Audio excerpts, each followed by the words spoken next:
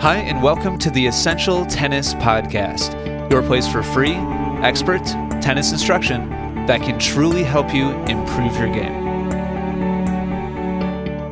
Welcome to episode number 267 of the Essential Tennis Podcast. Before we get to today's question, which is a really, really good one, I'd like to quickly give myself a pat on the back. I think I'm allowed to do that every once in a while.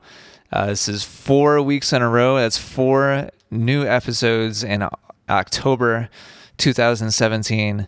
Not sure when that happened last, but really happy and some good download numbers. So thank you to everybody who continues to support the podcast by downloading these episodes. Appreciate it. Lots of great emails coming in. So let's keep this rolling. And today's topic is progress evaluation, and then dash improvement process keys. So we're going to be talking today about how to tell whether or not you've got a new skill. And that could be technique related, it could be strategy and play pattern related. And it's critical to be able to accurately evaluate your progress, because if you're working on something and you move on too soon, then everybody knows that you'll go back to your old habit. Well, maybe not everybody. I shouldn't take that for granted. If you're working on an improvement to your forehand or a pattern in your doubles, and you start working on it, but you move on too quickly, then you'll just go back to what you've always done. And in other words, you won't actually become a better tennis player. If you focus on the same thing for too long, then you'll get stuck. You won't develop as fast as you could, or you'll kind of start to overdo it. You'll start to overanalyze, and you'll get stuck in the same spot. So today's question comes to us from Bethany. She's a coach and she's a player, and it's a really excellent question. She wrote to me and said, "So we coach in a small farm town where very few people are familiar with tennis or can afford to take tennis lessons. Typically, when an athlete joins our team, it's their first time ever even holding a tennis racket. So we spend most of our time getting these kids to the point that they can just hold a rally. This puts us at a huge disadvantage in our league because so many of the players on the teams around us start tennis at a young age. The things that we are able to start teaching them by their senior year are the things other teams do with their freshmen. And then whenever we lose a large senior class, we are starting back over again with very low levels of experience and ability for the next few years. So basically, we have 4 years, sometimes less if they start late, to make a complete beginner into someone who can compete with people who have played since they were 7. Then when they leave, we start all over. So I'm wondering, what I'm wondering is if you have any tips for gauging when a player has adequately acquired a skill and is ready to move on to the next one. We don't want to rush them through things so that they never really gain competence over the skill, but we also don't want to spend more time than is needed for them to learn one thing. I know that everyone learns at different rates, but are there any signs that tell you when a player has acquired a skill, or even a way to check or test their mastery of a skill? I'm also hoping that I can use whatever advice you have to make some improvements in my own game, though that's not my biggest priority right now." Okay, so Bethany, first of all, tip of the hat to you. Kudos to you. You're doing fantastic work. Bethany is working with high school kids, and this is like this is like in the trenches, as they say, real grassroots working with kids who it's their first exposure to the game. So you have an incredibly huge responsibility here, Bethany, to make it fun for them, and of course to do as good of a job as you can developing their skills so that they can enjoy the game as quickly as possible and hopefully become lifelong players, or maybe, like a lot of people, kind of put it away after college, but then pick it up again as an adult because they enjoyed it so much when they were with you. So I just want to say, amazing job. You're really proud of you for how seriously you're taking this and how good of a job you're striving to do with these kids.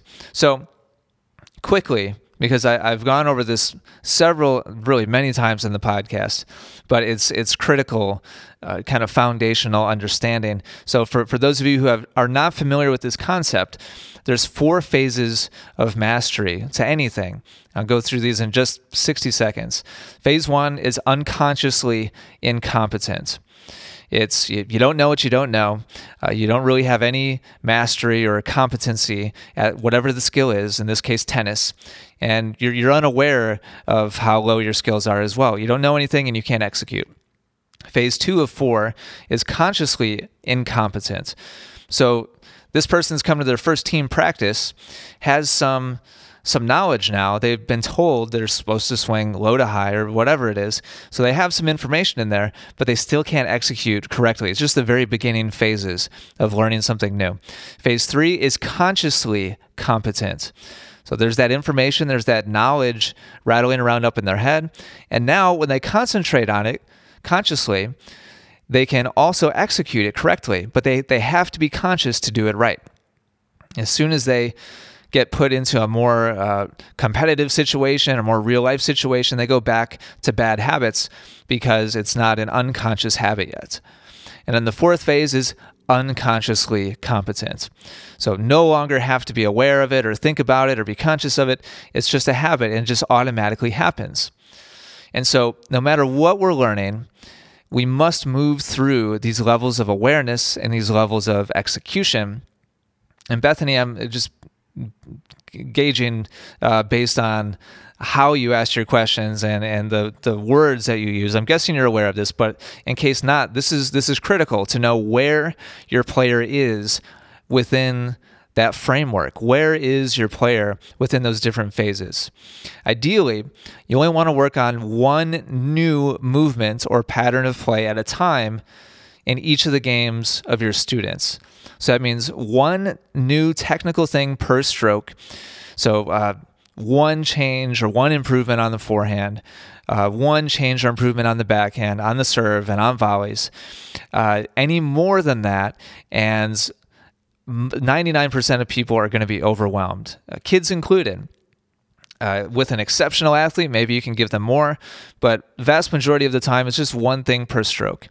And you should also only be giving one pattern or a new strategy to think about per area of the court for singles and doubles. And what I mean by area of the court is a baseline pattern for singles or a net pattern for doubles, where a player should aim within a certain situation on the court.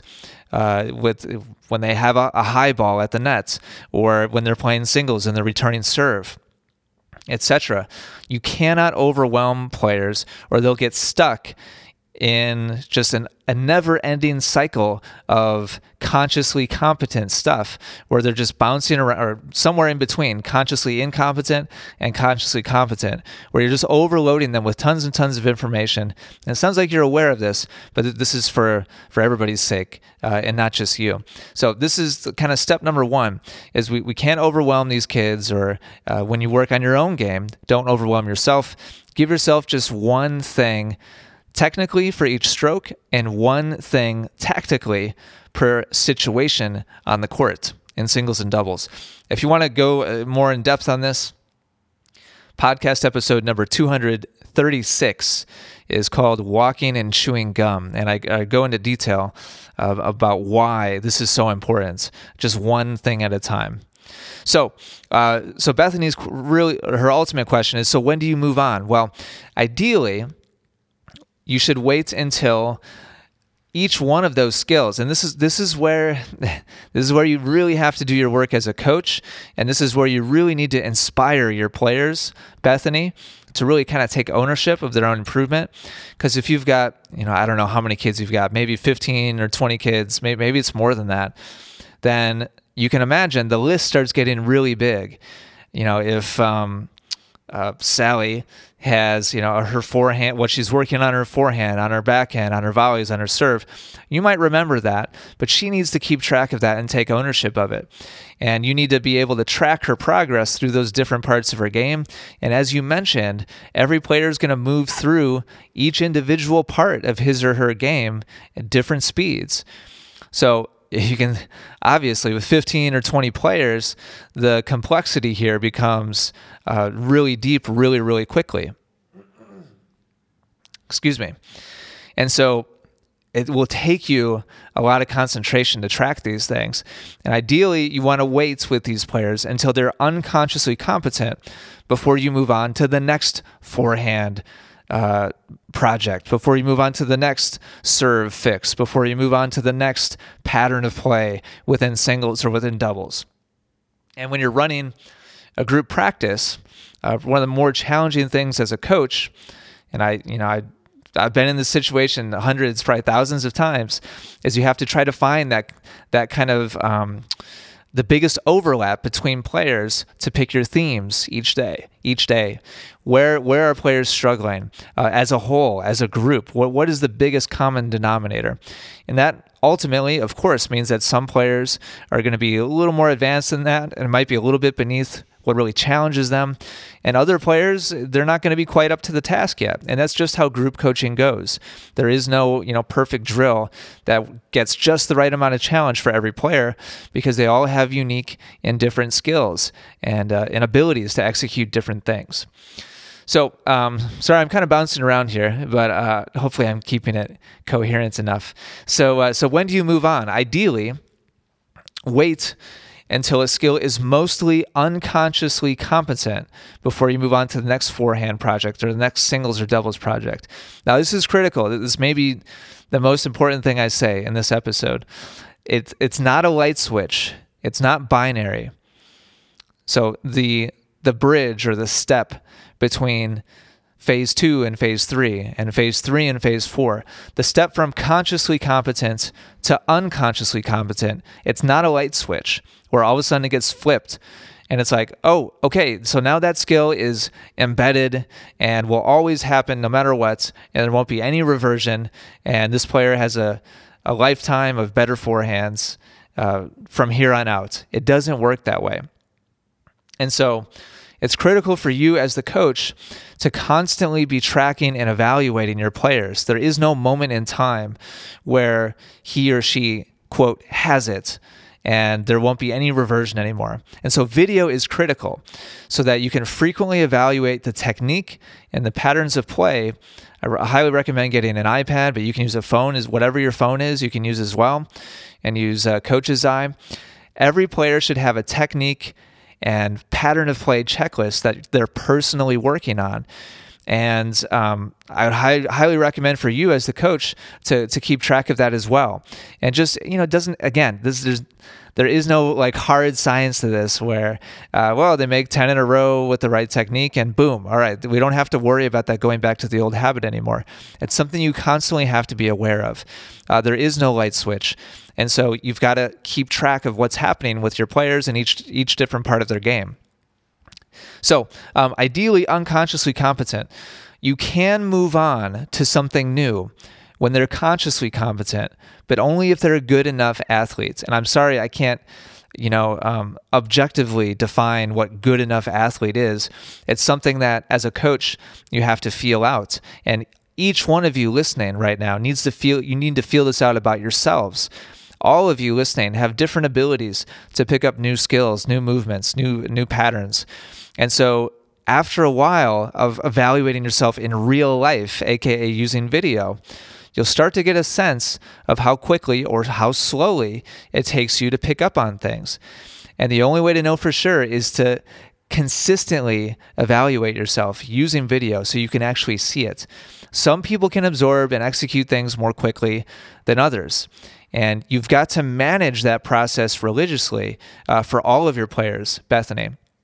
So, for example, if you're working on a player with a forehand change that needs to happen, and so there's kind of a checklist of things that you'd like to accomplish, and the first thing that you chose to work on, they're doing pretty good, consciously competent and able to execute it a pretty good percentage of the time, and so you move on to technique change number 2.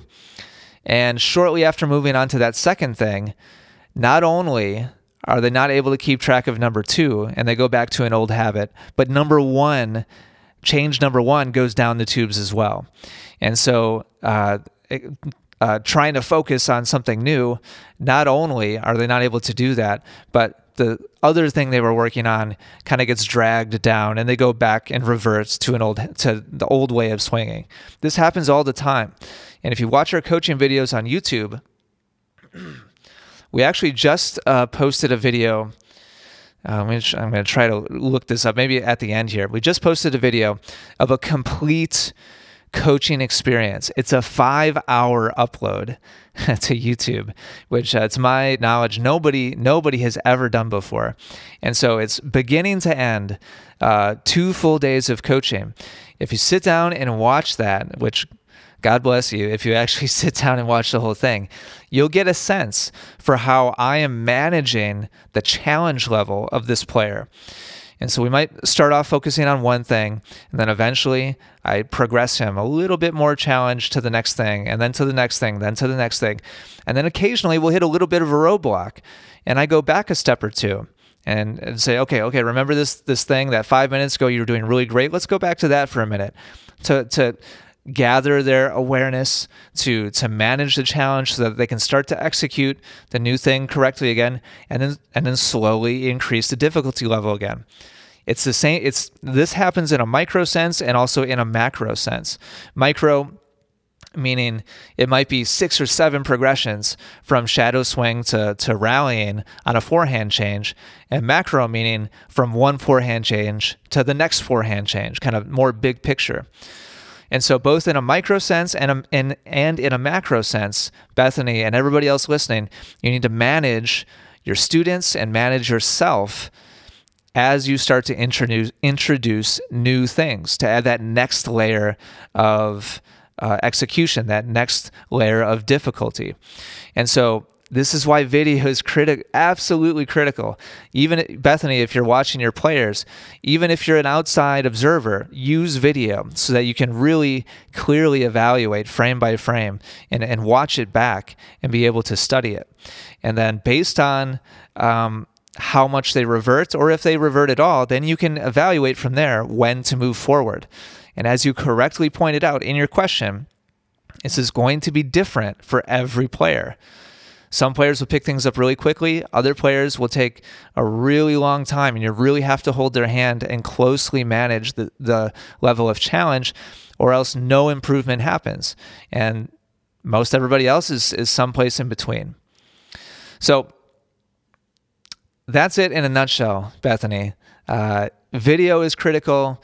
Managing difficulty level is critical. Managing the timing of when you move on to the next thing is critical. It really comes down to where are they in those 4 phases of learning: unconsciously incompetent, consciously incompetent, consciously competent, and unconsciously competent. They need to at least be consciously competent, and for your average athlete, for most players, need to start showing pretty strong signs of being unconsciously competent before moving on to a new thing. And if moving on to a new thing causes the previous thing to revert, then you know that it's not unconscious enough. And again, I can't stress that enough. It's not binary. It's not either or. It's not, well, it's either conscious or it's unconscious. There are different phases, different levels of unconscious competence. And so if moving on to something new totally blows everything else up that you were working on, then go back and bring everything back in again that you worked on before, and then push them further along, focusing just on that thing until it's more unconscious before you move on to the next one. Hopefully that makes sense. This a little bit more inside baseball, not a little more conceptual in this episode. I try to make these episodes really practical, very simple, very actionable. This is a little bit more, I guess, philosophical or technical in nature. Hopefully still enjoyable, hopefully gives you a good perspective on how you can manage your players' improvement. And to the Bethany and to the rest of you listening, hopefully gives you good perspective and kind of helps you solidify the process that you should be following to manage your own improvement. And Bethany, one more kind of quick message for you specifically. It's great that you're focusing on a learning process here so that you can really tightly manage your players, get them to advance as quickly as possible, but not too quickly. But keep in mind, quite possibly the most important thing in this situation that you described is fostering what I would call realistic perspective. Realistic expectations for your players is critical.